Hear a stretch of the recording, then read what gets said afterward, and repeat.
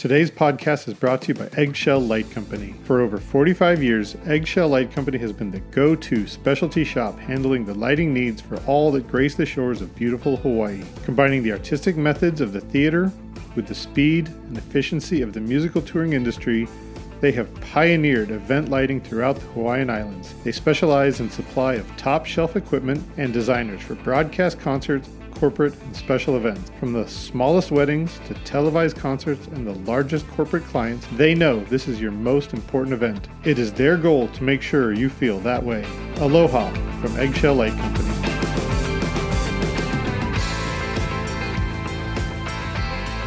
Welcome to another episode of LB at Large podcast. My name is Chris Lose. I am the designer relations developer at Ayrton Lighting, as well as columnist for PLSN Magazine. I hope you're all enjoying listening and reading. It is another day in self-isolation. My hands are very well washed. I went and bought another mask the other day just so I could rotate the three of them so that I have one to be wearing while I'm washing the other two, so I'm staying responsible. I am really excited today because one of the things that I love about our industry is that we're kind of a boutique industry. It's a very small community of people, and yet even 30 years into the industry, you can still be meeting new people. I had a very interesting situation where some friends of mine from San Francisco who are longtime friends of my family, they knew this guy who was in the lighting industry, and I'm like, yeah, that's great. I would love to meet this guy. That sounds great. But sometimes it's like, what are the chances that we're actually going to know each other? It's like saying, yeah, I know somebody from Canada. And you're like, well, Canada's pretty big. But now is the time to reach out and meet those people. You know, there's all the time in the world right now. We did all the learning that we could. We lit everything up red, and we're still here. We're still in this situation. So now's the day to just kind of look in your address book or go online and find somebody in the industry that you're like, man, I don't know this person. I'm going to reach out and shoot an email. And make the world a little smaller. Reach out to somebody you don't know. It might be awkward. It might be weird at first, but I totally, fully encourage you to just reach out to somebody you don't know and have a conversation. So that's what I'm doing today. We have mutual friends, but this is our first time meeting. His name is Hunter Pipes. He is a chief visionary at Iris Intelligent Lighting out of San Francisco. Thank you so much for making the time to sit with me. I know you're very busy as a new father. Yes. Busy as a father, yes. Busy, no. Being a father is a whole job on its own. Oh my God, is it ever? Congratulations. Thanks. Yeah, we almost made it 2 years. Awesome. We had our first visit to the emergency room last week. I was hoping to get to that 2-year mark, but everything's okay. It was a little scratch. But the nurse said to my wife, that they were surprised that we hadn't seen us before based on the way the kid was climbing on all the furniture in the waiting room. Oh, man. So every day that was the lighted up red day. And boy, did we ever, 2 years without going to the emergency room. Yeah. Congratulations. I feel like I did something right. When it came to our kids, we didn't make it I think we made it about 7 months. And I think it was something really, what I considered to be silly. And my wife thought was far more serious. And yeah, and I was like, nah, we don't go to the emergency room for that. And she's like, we are going to the emergency room for that. I'm like, well, I've been outvoted. Yeah. When it's time to go, you just got to go. Yeah. And we looked at it and we called the doctor, and the doctor said, if it's anything related to a toddler in their head, go.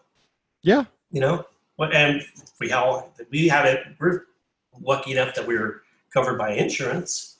And so we, that's the best $50 emergency visit you could have. Yeah. No stitches. You got a lollipop and they cleaned them up and we're out. That's a $50 lollipop right there, but I tell you what, it was peace of mind alone. Yeah. When it came to our kids, we had one, our daughter was the wild one, and we ended up at the emergency room all the time. And same thing usually. was the deal. Just here's a lollipop. Yeah, that happens to kids. Yeah. Carry on. Yeah. I mean, he fell down. I picked him up. He barely cried, and I just holding him. And then I looked down. There's blood all over my shirt and out the side of his head. I was like, ah! Oh man. Yeah. Yeah. He was just, I was standing 2 feet away from him, sweeping the driveway, and he was jumping on his little trampoline, and he's done it 100 times before, and just boom, hit the ground and split his head open. Yep. The first time of many, I'm afraid to say. First time of many. So I want to tell people our meeting story because I think it's really interesting because it's happened to me a few times where somebody asks what you do, and our first response is usually fairly vague, like, well, I do lighting, because I don't usually like to say who I do lighting for or stuff because it usually leads to other conversations that Exactly. Fairly vague at first. But if people pry enough that you finally, okay, well, I do. If people are truly interested, they'll figure it out. Yeah, exactly. So how do you usually respond to that question? What do you usually tell people we do? I typically say I specialize in concert lighting. Okay. I'm a lighting guy. I'm a lighting designer or a lighting director. What does that mean? What does it say? I do because I do TV. I do all sorts of stuff, but I specialize in concert lighting and lighting shows. Right on. And a concert to that person can think 20,000 people or 500 people, and it doesn't matter because we'll cover that spectrum. But I don't ever start with, oh, I've done this, I've done that, I've done this. Just no, that's not a good look. No. What about when somebody else introduces you as the wrong title? So one of the things that happens to me often is somebody will be like, oh, this is my son. He's the lighting designer for Fleetwood Mac. And I'll my first instinct was like, oh, I'm just the lighting director. But it depends on who's what. I guess I look at it this way. I don't take compliments well, or when people do that to me in general, it makes me uncomfortable. Right. So there's enough ambiguity in someone who's not in the industry between a designer and a director. Mm-hmm. It goes over their head, right. I think. So if it's something that someone's actually done a design for, absolutely give that designer credit. If you're going in and taking an existing space and doing what you can with it, are you a designer at that point? Sort of. Yeah, I gotta figure out how to smash all this stuff, make it work for my show. It's less important. And just kind of go, I do this and that, and change the subject, or ask them what they do. Let them talk. Yeah. It's a weird one because I would love to correct them and like go into a discussion about the difference between a designer and a director, but I think I could just see their eyes glaze over and they're like, all I heard was Fleetwood Mac, or all I heard was Don Henley there. I didn't even hear lighting director or designer. Exactly. And there's so much sticker shock with that what just happened, and you just have to kind of look at those people and gauge what level of engagement that you want to give them, or it sounds arrogant, but mm-hmm. You just have to okay, they're starstruck, let them be starstruck, or wow, they're actually really interested in this and I want to clarify it, or I want to do it in front of the person who introduced me so they don't screw it up the next time they introduce me. Yes. That's really get to the core of where it all went wrong. Mm-hmm. They should just say you worked with you do lights. I do lights, man. I do lights. Then, yeah, because I usually know, I think you and I both know that eventually, as soon as the band name comes out, you've lost all, like they're not going to be asking about you per se anymore. It's usually going to be, oh, do you get to hang out with Tool? Like, do you know all the guys in the bands? Or do they hang out on your bus? The questions are, they run the gamut. Yeah. It's and I'm like trying not to be a superficial person. And when I see somebody go that route. I don't shrug my shoulders enough that I become uninteresting, hopefully. You try and So throw a smoke screen up. Well, you let them get lost in their moment, and then when they start to pry, and you just ask it's like, I don't really want to talk about work right now, or because you know what's going on we all know what goes on backstage. Nothing. Nothing. This isn't 1989. Nope.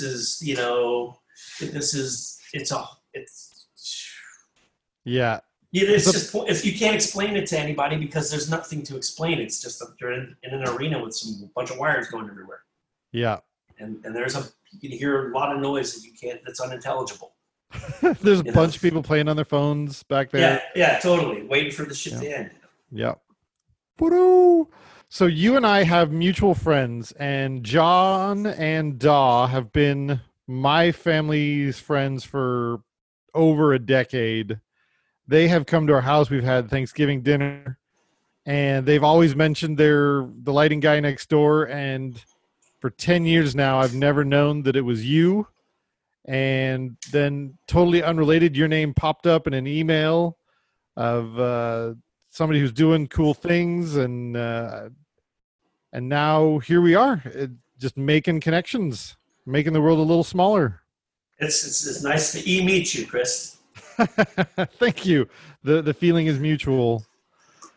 And it's funny too, because when the neighbors, when they were like, we know this guy, a lot of times, as soon as you say that, you're just like, oh, here we go again, and you think that the odds of you knowing this person again are that 1 in 1 million, and or not 1 in 1 million. They probably worked with them 1,000 times, and then and you're like, oh, here's another lighting guy. Do you know this guy? And I was like, no, I don't. And then I looked you up, and I was like, he's legit. If I don't know him, we should get to meet each other. So here we are. Yeah, that's one of the themes we're talking about. Yeah. So let's get into it. How did you get into the industry? What made you think that you needed to be a lighting guy? It started when I was 7, probably, or 8. You're 10 years younger than me. I'm 43, 42. Yeah, well, I'm almost 50. I'll be 51 in 2 weeks. Congratulations. So back in the 70s, Panasonic made a product that was a little blue lunchbox cassette recorder that was, ran on 4 double D batteries, and I carried it with me everywhere. And I recorded the local band at the golf course when I was in the summer, or whatever, anything I could get my hands on with this tape recorder. And so at that point, I knew I was in the talent shows in elementary school. In first grade, I did Rhinestone Cowboy as Glenn Campbell, and the second grade was like the rubber band man with rubber bands on my feet, the spinners, so I was always attracted to the theater and the performance side of things. My first concert was Kiss.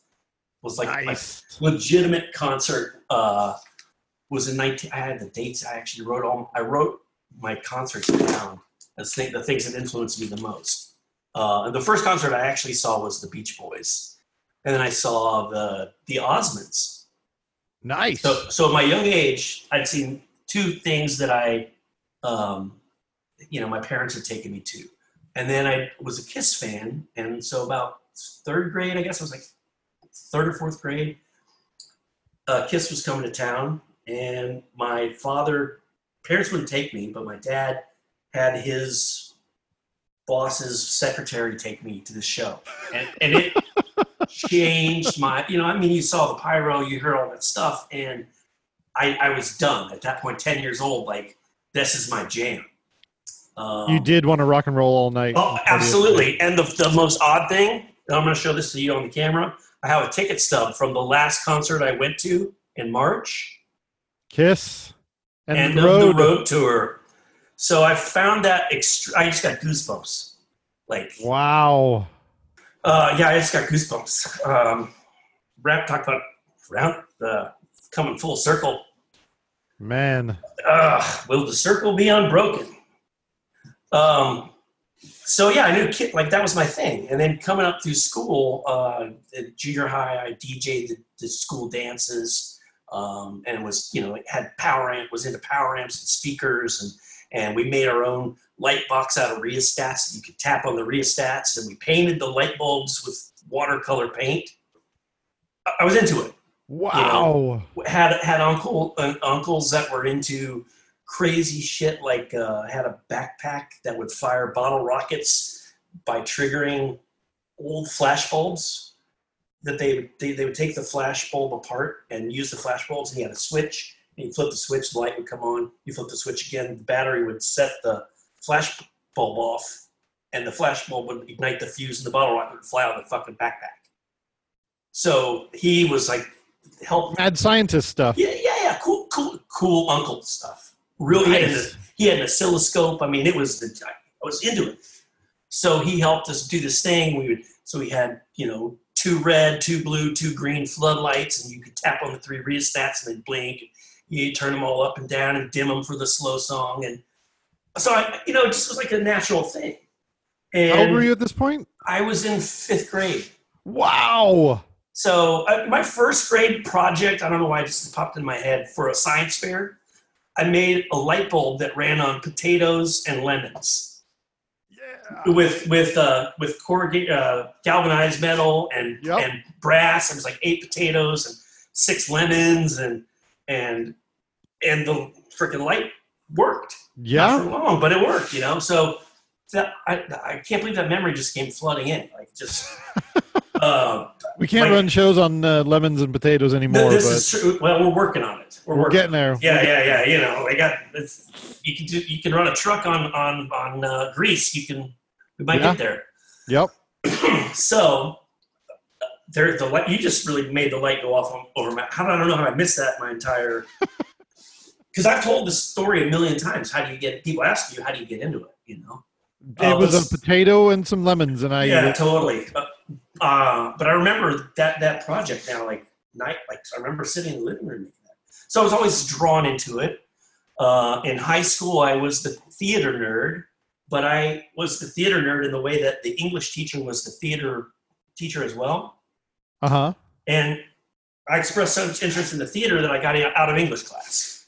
Okay. So when we were he would be teaching an English class, and I would be in the theater with the console and Lecos and raiding the prop closet for a good trench coat or whatever. You know what I mean? Like we were just me and another friend of mine who was an older guy.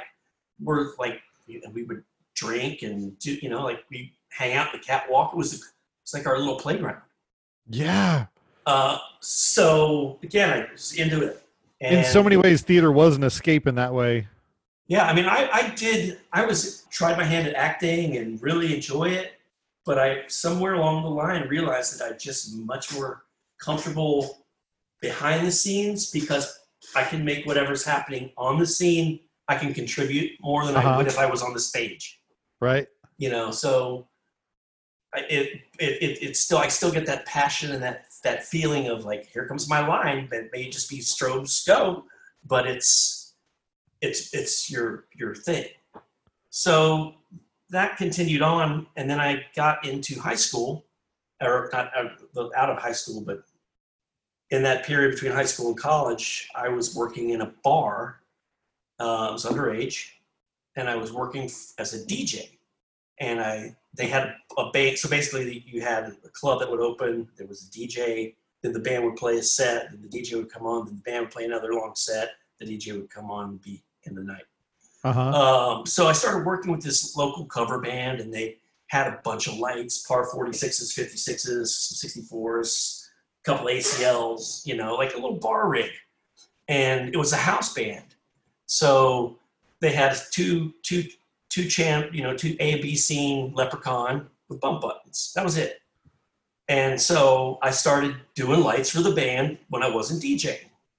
And I loved it. I was like, this is the coolest shit ever. And I would go in but the sound guy had all the stuff. He had the big console and I was like, this is what I really want to do. I mean, I was trending away from lighting at that point, because I just didn't have any access to anything but this. And this, I was in Kentucky, podunk. Right. And, but I had a knack for it. And I could tell that what I was doing made an impact on people at the show.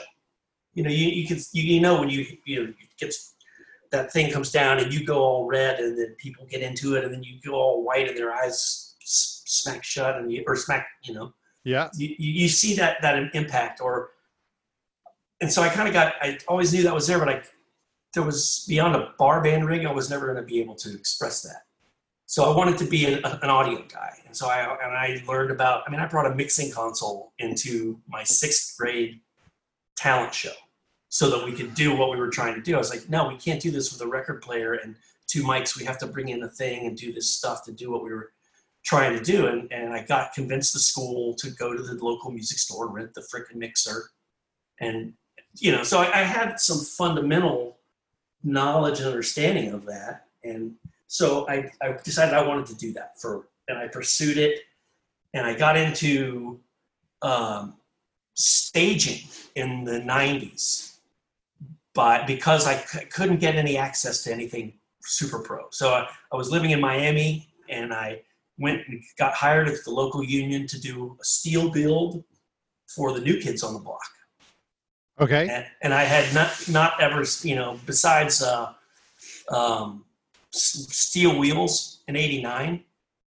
I don't know if you remember that tour, but it was like, holy shit, I'd never seen anything like that in my life. Again, I'd gone to that show as a patron and blown my head off. Yeah. And so I go to, as a 20-year-old kid, go living in Miami, living in Miami. I suddenly am back in the stadium and there's scaffolding and I was climbing around and I was like into it.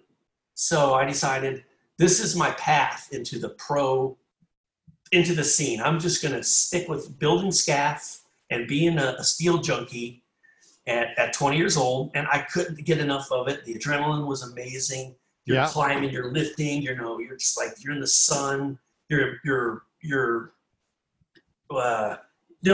Nothing can stop me. I'm all the way up, you're doing your thing. And so I did that for a long time. And I chased tours around and Grateful Dead and all kinds of, stuff and got to know touring guys because they'd see you.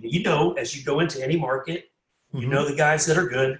You pick them out. You know their names from the last time you were there. And so I started to become a familiar face. Cool. And I got, it was Genesis tour. Oh, speaking of Genesis, we'll go back. You asked again about the origin. Genesis. So Genesis came out, and I guess was it like the Mama tour? I don't know what year that was. It was VLs were a new thing. Yeah, still new then. Yeah, so they came out, and I don't know. I was in maybe 6th or 7th grade, 8th grade.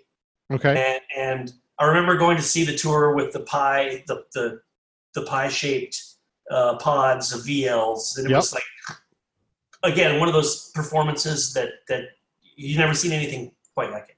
Revolutionary. So, and as a Genesis fan, musically, I remember that moment as clear as day. Just like, wow, that made a difference.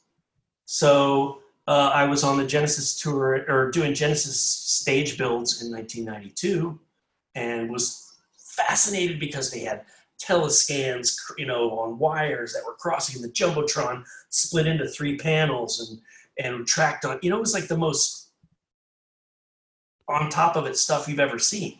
Yeah. So I was that's all I wanted. I wanted access to that technology and that understanding what was going on. And I saw that as continuing as what I was doing until I met that right person. And it came around at the end of Genesis, and they needed an extra guy. And it just so happened that people knew me, and the guys, the crew guys already were familiar with me. And the next thing I know, it's, hey, you're going out in Guns N' Roses. And I was like, okay, it's official. It's 1992. I'm 21 years old, and I'm on tour with Guns N' Roses, rigging the fucking roof. Wow. Motor guy, because I was small, wiry, and I could climb under the decks and I could get the motors rigged And I got, and I have crazy video from that tour of like climbing 100 feet up with no harness, no helmet, no nothing. Yeah, those days are long gone. So far gone. Yeah. And for better, for worse. Yeah, for better. Yeah. I mean, a lot of the things that are happening now make our jobs more difficult to get done, and in some scenarios impossible. But yeah, it's crazy. So again, doing that, I was into shows, and I just got immersed in everything.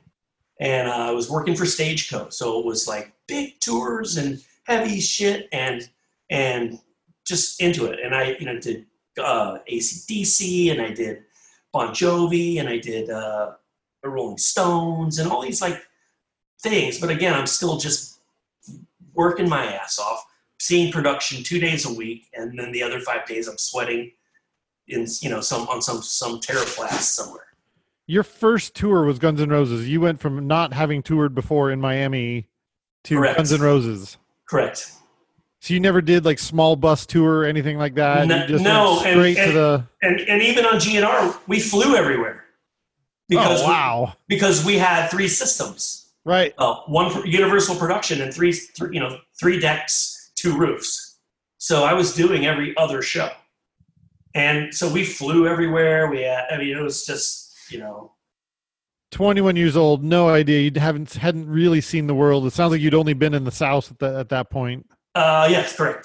Straight to flying around the world. The first time I ever came to California was I have the VHS video that I took with me on tour of driving across the Bay Bridge. And I remember the nights vividly, where we went, the name of the club, getting the weed from the girl, and like the whole.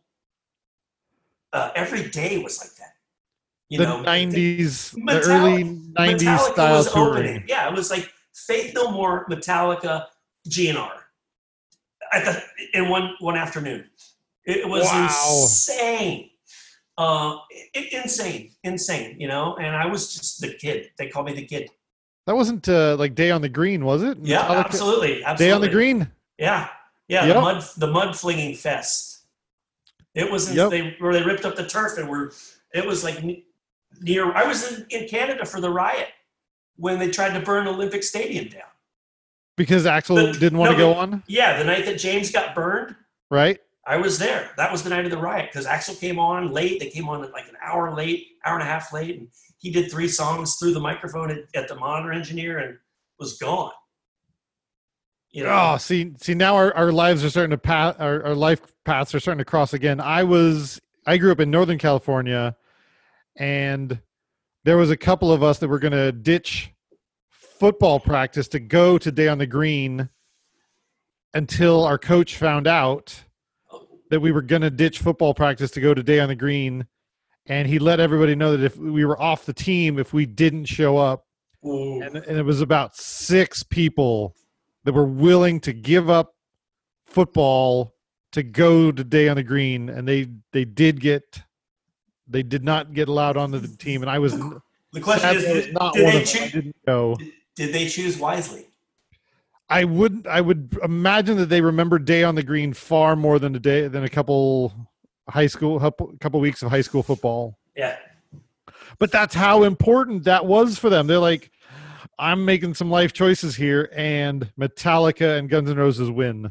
Yeah. That's how important music is to us. Yeah, it's funny. I just was cleaning out some closets the other day, and I came across Phil Ely's original drawings. I still have the blueprints for the lighting rig.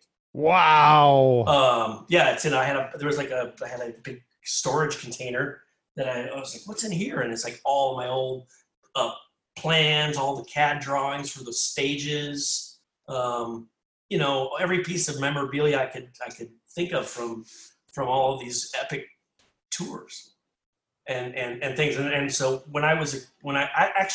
after touring with Guns N' Roses, I went and spent some of that money on education and went to Full Sail.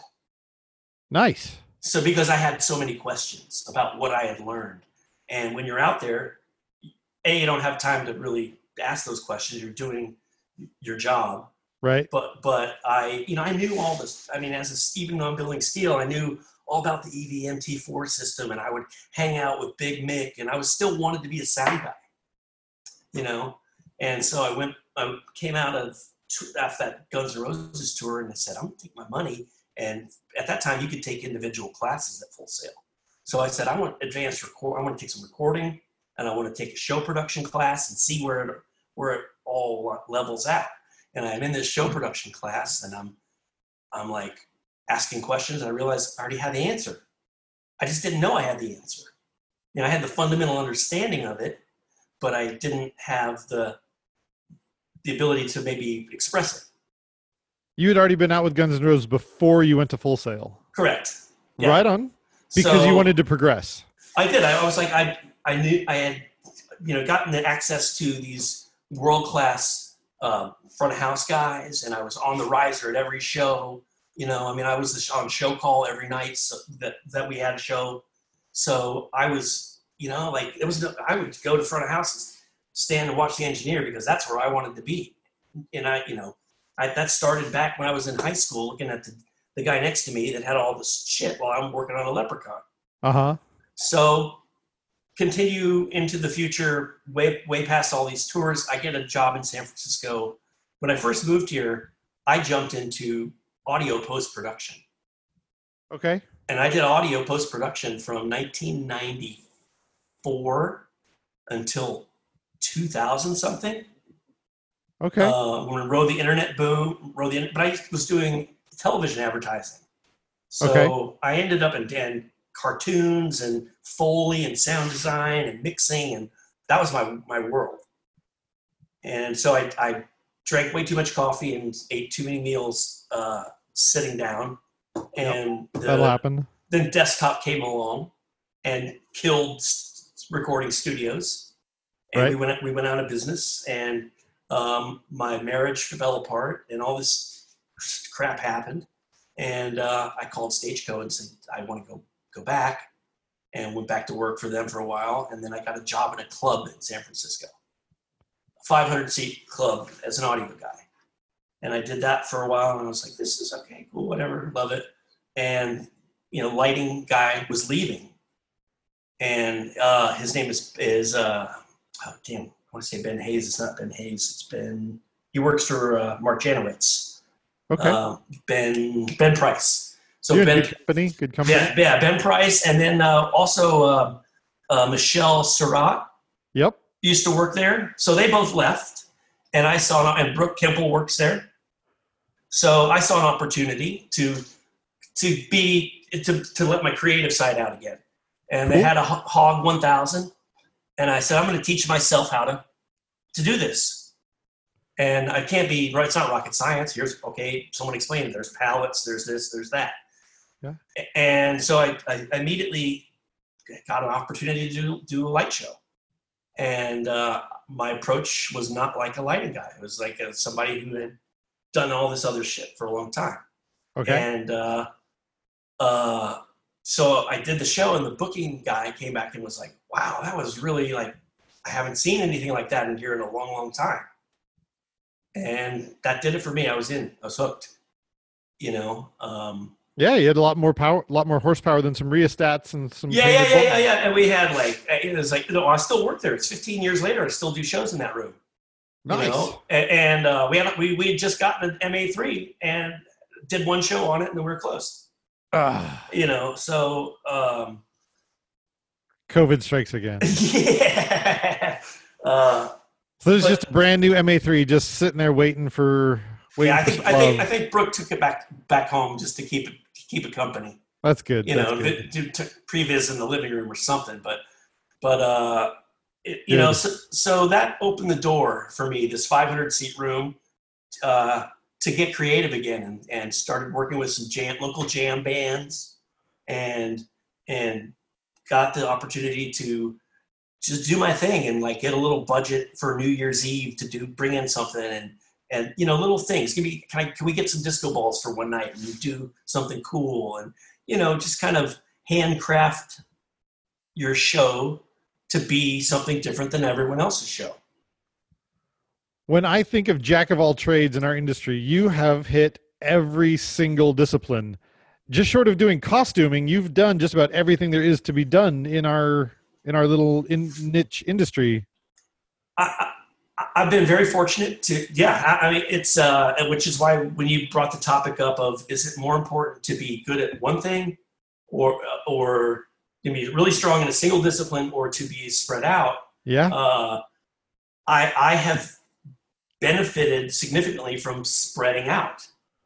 My jobs, I mean, I was a backline guy for, Ziggy Marley, a stage manager for Ziggy Marley, and a backline guy for Michael Franti, and so did like, little stints at this, and tried my hand at, I tour managed a boy band for a van tour. So you did end up doing your van tour. I did it, yeah. But it was funny because I had done all these other things, and and I got this crazy call to do this band tour. It was an MTV tour, and we played every Six Flags in North America on the East Coast. Okay. So we played 45-minute sets. The band did their own load in and load out. All I did was mix, drive, and tour manage. Okay. And then we rode roller coasters. It was amazing. So you'd have this noon show or 1 o'clock show. You'd be done by 2:30, and then you ride roller coasters until 6. Then you drive to the hotel and sleep, and then you drive to the next Six Flags. I kind of did all these different things, and through being exposed to one thing, you learn a little bit about something else, and you like one of the last shows I was doing projection myself, and I was like, oh, well, we got this, because I'd seen it done enough times that I knew the basis of what I was getting myself into. It sounds like you've done everything that most people do in the industry, except you did it completely out of order. The roller coaster is a great analogy of your career. You've done everything, and you like highs and lows and all over the place. I often say, as cliche as it is, that without the lows, there would be no highs. Absolutely. And I cannot wait to get out of this dip and to the top of the next frickin' hill, so that we can get moving. The roller coaster has come to a very this train has not leaving the station anytime soon. Yeah. So it's funny to me to look back over it all and see all the nutty things I've done and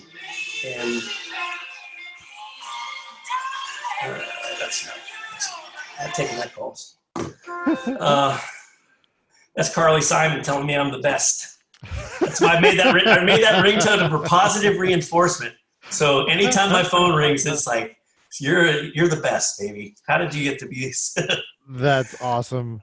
Small things for small minds, man. I gotta amuse myself. God, it must be so tough to not want to tell everybody about that when you're at a party or something, because it sounds like you have so many great stories from all over the globe now. I've seen a lot of crazy things and done a lot of crazy things, and it's, like today I got the reminder 5 years ago I was in Japan and this beautiful concert hall doing this crazy show, and then you look at your timeline and 9 years ago you're looking for a job and you're super depressed, and 2 years before that you're on your profile tells you've been on some tour that you don't even remember. Yeah. It's just gig to gig to gig to gig to gig. What am I going to do next? What am I going to do next? Yeah, we can love and hate Facebook for reminding us of things we did a year, 2, 5, 10 years ago. Yeah. Even worse so is VHS when you see yourself 20 plus years ago. Yeah. Thanks VHS. A much more agile Chris or Hunter running up some truss here and there. Yeah, no, use the stairs, man. Use the stairs. Don't jump off a stage. All these things you never even thought twice about. Don't do any work on your knees unless you absolutely have to. God, I used to pride myself on the ability to just jump off a stage. Look at me. I'm 20. I can jump off the stage. Yeah. Don't tell me what I can and can't do. Look at me. Yeah.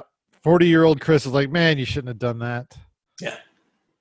You know, if 40-year-old Chris went and told 20-year-old Chris to not jump off the stage, 20-year-old Chris would still be like, "Who the hell are you? You don't know Yeah. anything." Okay, boomer. Okay, yeah, what do you know? Man, you have done so many things. A lot of people that I talk to, the more specialized they get, the more they can charge. But when you can do a little bit of everything, like you're gonna be always employed. It So I sounds like thought. you. It sounds like you. It sounds like That's what anytime I always told my mom, She's laughing now. It sounds like anytime somebody came to you like, "Hey, Hunter, can you do this?" Your answer is just yes. You don't get very far with no. You just don't. People don't want to hear no. They don't want to. When it's time to say no, you have to say no. And I can like speak to that very clearly, but they don't want to hear no. They want to hear how it can get done. Are you a default yes sort of guy? No. Or else I would have just said yes, right? That's true. That's true. My intent is to get to yes. Okay. Because that's what you want. You know what I mean? As a client or ultimately as a client, I want to get you to yes. Okay. But it may not be the way you want to get there, and that might be because you don't have enough money to do. Like, here's your vision. You want to do this thing, but you don't have enough money to let me tell you what it's really going to cost, and then let's figure out how to get you the same level of happiness in that realm. Okay. That's kind of how I try and approach it emotionally. Sounds very pragmatic. I mean, I'm a Libra, so I want balance in everything, and I want people to be happy. And when I'm unhappy, it makes me uncomfortable, and I don't want to be around other people. And if other people are unhappy, I absorb it like a sponge and get weird about it. Like, ooh, are you unhappy with me? Is it something I said? Did I say something wrong? Like I think about things when they go wrong a year later or more. I can't let go. Wow. And it's a curse. And there's a lesson in there a lot of times. And sometimes is that artist or that manager right or wrong? And did you do your best? And is it maybe time? Even a year later, there's still a lesson to be learned, or maybe it just takes us that long to learn our lessons. Yeah. Or you just still a year later, I'm like, that guy was wrong. Or where did this bit of communication breakdown happen? Or how did it get perceived to be this way when it's not, so yeah, I want to get you to yes, but I won't default to yes. It doesn't serve anybody. You have to look at the situation and decide if it's even doable. Would you self-identify as a bit of an empath then? Are you? Oh yeah. Yeah. Oh, yeah. I'm picking up whatever anyone's putting down. You're just soaking it all up. It sucks. Yeah, it sucks. It's if you're sad, I'm sad, and a lot of people are sad these days. There's a lot of sadness. There is a lot of sadness, and so again, I didn't want to speak to that. I didn't want to. Yeah. I want to go into the light, But as an empath, you also understand that you have the power to make other people happy. So it sounds like that's part of your goal, is making other people happy. That's my job. So when I was mixing, I took great pride in mixing a show. But when I'm mixing a show, I'm not watching the show. I'm listening to the show. Here comes the solo. I'm going to bump this up 3 dB. I need to change this. I need to put a little more low, take the high pass filter up so that I can get the rumble out. If I'm lighting a show, I'm in that show. I am in that band. I am locked in with that drummer or that front man or front woman. And I am looking at the audience, and it's an emotional thing, so I'm looking at what they're feeling. I'm looking at the music and how it makes me feel, and I'm doing that.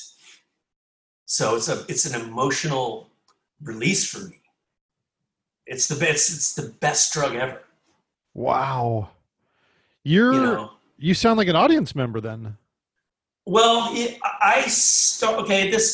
I'll take it back for a minute.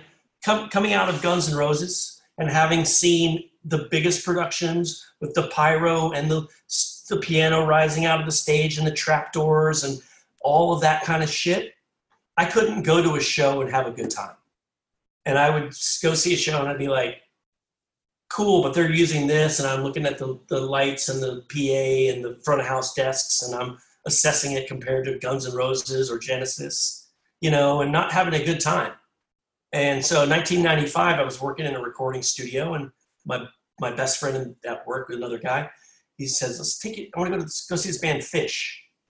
And I was like, nice. No, man, I'm a hippie. I'm not no hippie. I'm like Metallica and Tool, and I'm like a grinder, and I want to go. I got a leather jacket, and I'm like, that's my job, metal guy or whatever. And I'm not metal at all. I'm a tattoo one, or nothing's pierced or whatever. Not that you have to be. But so I went to a Fish show, and I had a good time. And for one time, I was not taking inventory. I said, these guys played 2 sets, and there's no costume changes, and there's no trickery and tomfoolery, and there's nothing to detract from the fact that this is happening right now. And so I got on the train musically, visually, blew everything out of the water I'd ever experienced, because the moments that they create are, Guns N' Roses create the same moment over and over and over and over. Right. Fish creates that same feeling, but the moment is never the same. You have this, whoa, it's going to go all white. It's going to be, the jam's going to blow up or whatever, but it's not. They played that song 5 days ago. The jam wasn't like that.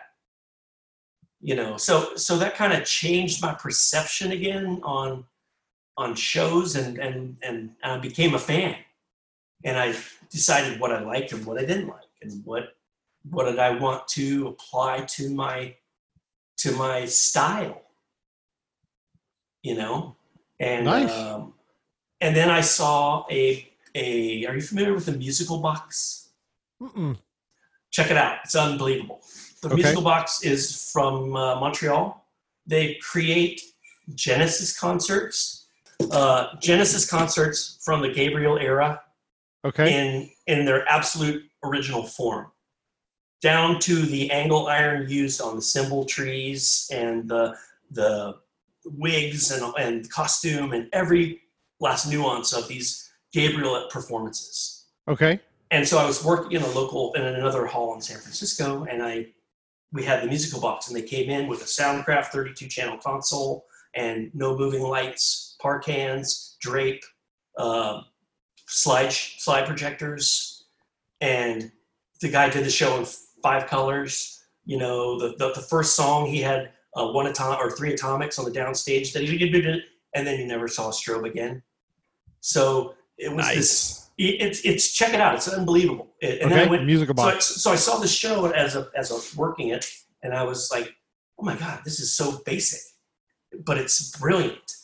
And then I went back and I looked at the Gabriel era stuff. I was like, oh my God, these guys did it to the mark. I mean, like I said, the angle irons and the way the cymbal trees were built and all the projections, and they had the original artwork, and I saw the impact of that, and I started doing that to my shows. Well, how do I do one song in all white? How do I do one look that goes away, you never see it again, but it sticks with you for the rest of the show? Things like that,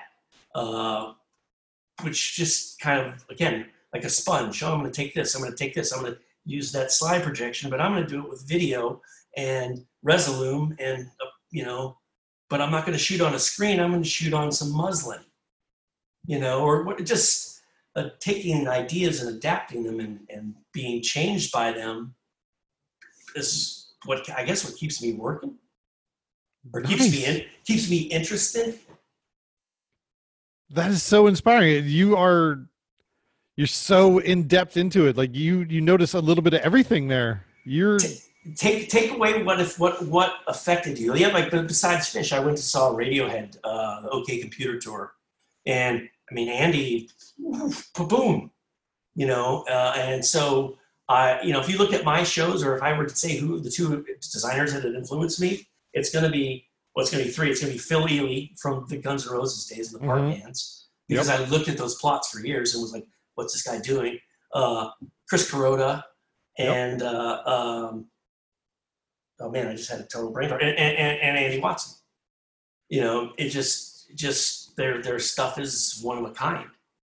You know, it's unique, and they use their spectrum is completely different. You know, it's their use of media and everything. So, but look at what they're doing. What can I do that's to emulate that, or to take that? I don't want to say one step further, because I don't ever think I'll be able to do that. But to take it in one similar direction or whatever, and adapt it for my own use. It sounds like you have you have a good eye for inspiration.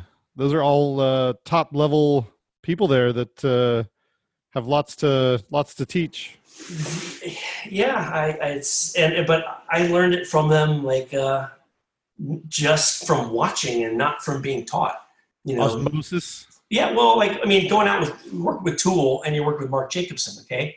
Mark is a genius, you know, and he took a lot of time to talk about things and to go into to share knowledge, and he was never once dismissive of what I did or didn't know. And you know, I was running the openers, and he was like, "Here's the desk, go for it. Have whatever you want to do. Just don't use my specials." Things awesome. Like, you know, so they give you a chance to hone your skills and work with the most on point technology and have that kind of access. You know, like Chris Kuroda's like, "Hey, how's it going?" Hey, Chris, what's up? Nice to see you again. There's no real sharing of information. I mean, I don't think he even accepted my Facebook friend request, but it doesn't matter. I would rather watch him be the man behind the curtain than have to know the ins and outs of what he's going to, what he's doing. Because I know the end result. I've seen enough of his shows. I know when it's going to be white. I know when it's going to be yellow before it goes white.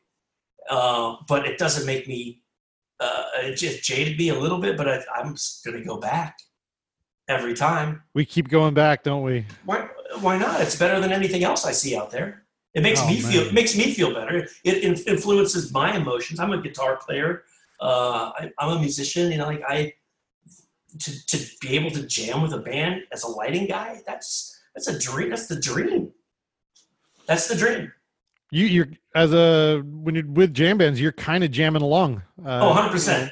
Kuroda and Giffen, that's what they're doing. They're out there just jamming along. I have never formally cued a show in 15 years of doing this on the automated side of things. Wow. I've written some cues for this and that, but I have never like done a song by song. That's not how I work. I'll give you the same show every night, but it doesn't, a lot of times you're doing a festival tour, or you're on some crazy thing in Europe, and one night you're in an opera house with 200 lights, and the next day you're in some museum with like 6 park hands or something, Yeah. But the show has to be the same.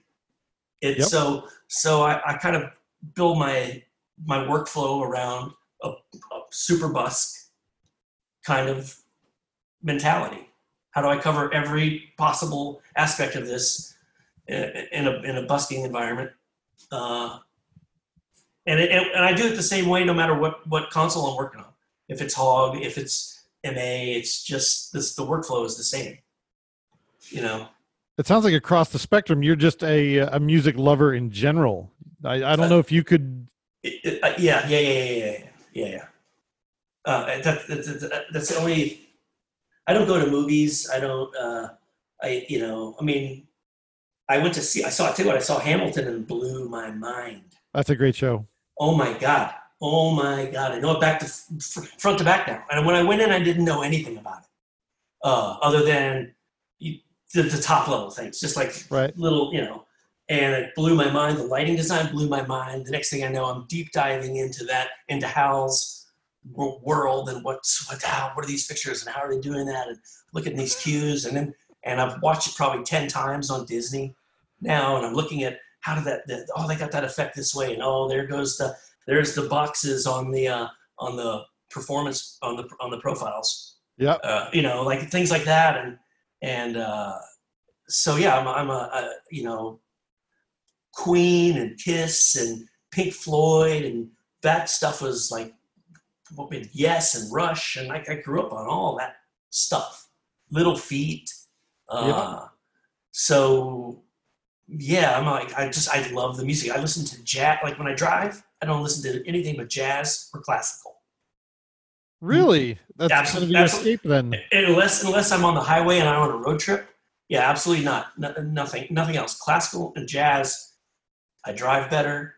I'm much more relaxed. My wife and I had a fight one day going to a show. We were driving through the city, and I was switching the radio and beep beep beep, and it just was too much. It just like blew me out, and I was like, "Fuck it, let's put on some classical." And then I realized, but so now I listen to classical music and jazz all day long. Sometimes it's like deep EDM, but not like high tempo stuff, like what they call it, deep house. It just has to be mood oriented.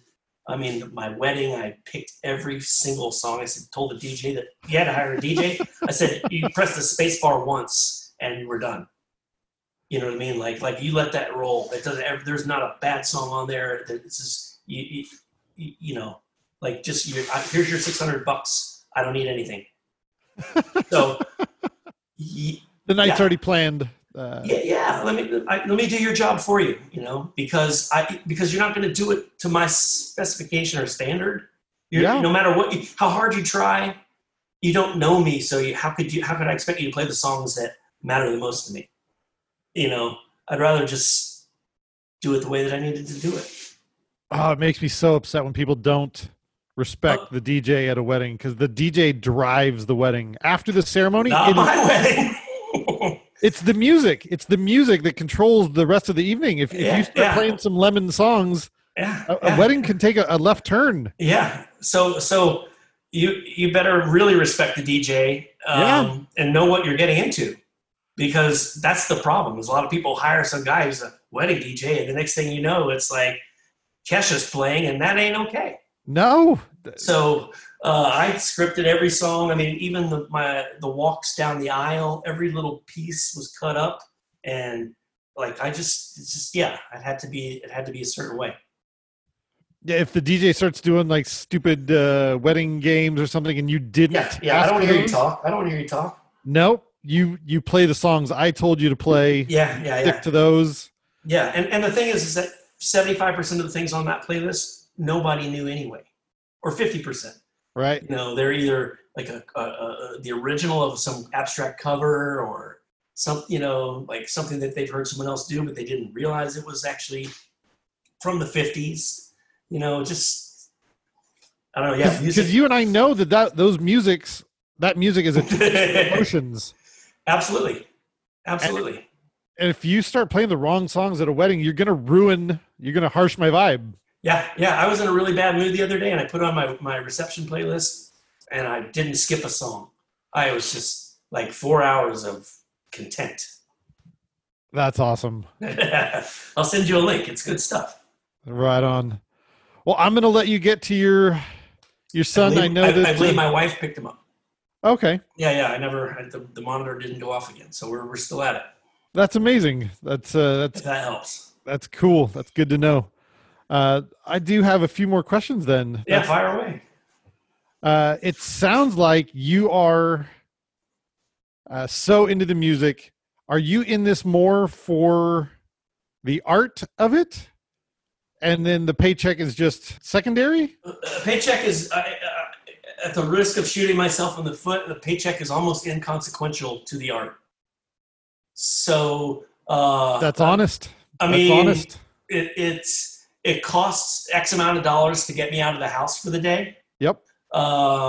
Regardless, if I see an opportunity to negotiate for more, or you're looking at something larger scale, the budget's going to scale, and the design fees and the whatever scale a little bit, but ultimately it's the art, it's the emotional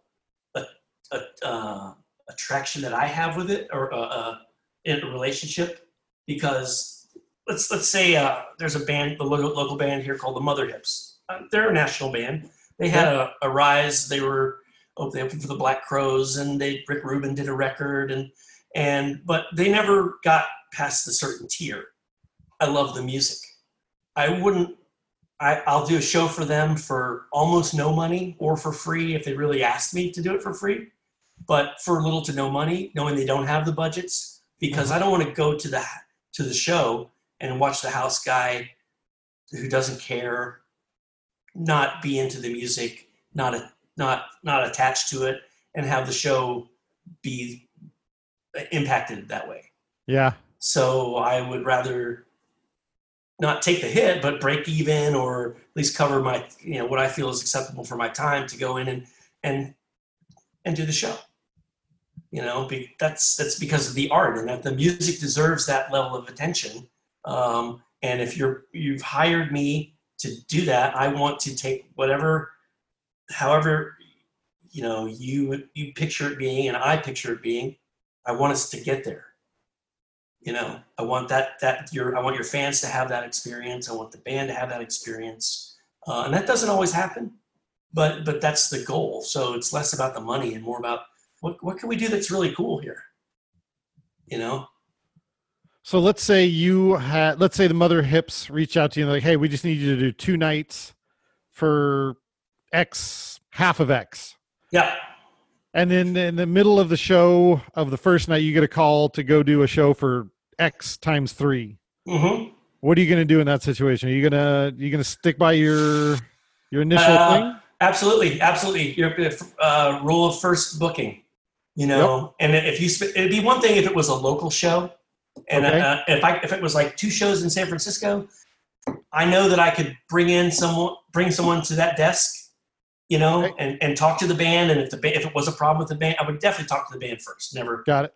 But find that middle ground. But if it was something that they'd flown me into, or absolutely not. We're here. We're doing this is my job, because your word. Once you break your word, you're screwed. Yeah. Whether other people get word of that or not, I'm broken. If I break it, if I tell you I'm going to do something and I don't do it, it feels bad. Yeah. And as an empath, I don't want to feel bad. I hate feeling bad. It sounds like you're so aware of your empathy that you've kind of put yourselves in the better positions to maintain your own sanity. I try to. That's a whole other conversation. Some stuff I'll tell you offline if you're interested. It has to do like a couple of years in high school and being away. Okay. So I learned a lot of things, did a lot of emotional growth. Okay. And garnered a lot of tools to kind of understand myself and understand how people affect me, or how I affect other people, or how I affect myself. Yeah. So that's the ultimate one, the number 3, to try and keep tabs on, because you can really screw yourself up. I feel like that's how a lot of us end up in this industry, because the first time we're in a room filled with people sitting in the darkness, staring the same direction, receiving a message of love and community, of rock, of whatever, of rock, of face melting. Yeah, whatever. It's unity, no matter what venue you're in. Everyone's there for the same reason, to take in the spectacle that is X. And the waiting for it, and the just sitting in a room and then waiting for, as soon as the house lights go out, everybody knows what that means. Dude, it means I'm going to cry. I mean, not back in the day, no, but the next time I am in that room and those lights come down, whoo. Man, the next time I get to say house lights go and fucking people cheer, I'm gonna tear up for sure. Yeah, no, I mean, I got goosebumps just thinking about it. I just talked to Mark Janowitz the other day, and he just walked on stage. Nothing else. He did nothing beyond walk onto a stage. And he broke down. He's like, dude, I had no idea how cathartic it is to just step onto a stage. I can't even. Yeah, I our venue did the same thing. They had an open house the other day, or about 2 weeks ago, for their selling merch and cocktails to go and little bits of food out of the front door. And I went up there just to take my unemployment money and buy a couple of drinks and try and support the place I've worked for 15 years. And they opened the door and let me walk in the door. Whoa. Damn. It was curtains. It was like I just thought I was gonna walk up here, buy a drink or two, say hi to my friends. I didn't ever, with COVID, and I felt almost like a oh my gosh, I'm going inside. But to walk in that room was powerful. Yeah. To just know all the things that have happened in there. And oh yeah, I kept thinking like 15 years of shows and thousands of memories and all of the people associated with those memories. And it was really crazy. I mean, maybe more so than walking into an arena or a theater where you haven't spent a lot of time. I'd love walking into an empty theater. I love that feeling so much. Yeah, just you and the ghost light. Yeah, it's and being a lighting guy, you get that opportunity quite often. Yeah. If you're not, other than the rigor, you're there.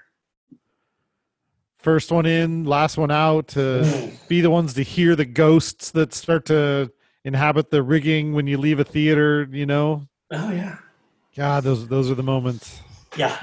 It's trippy.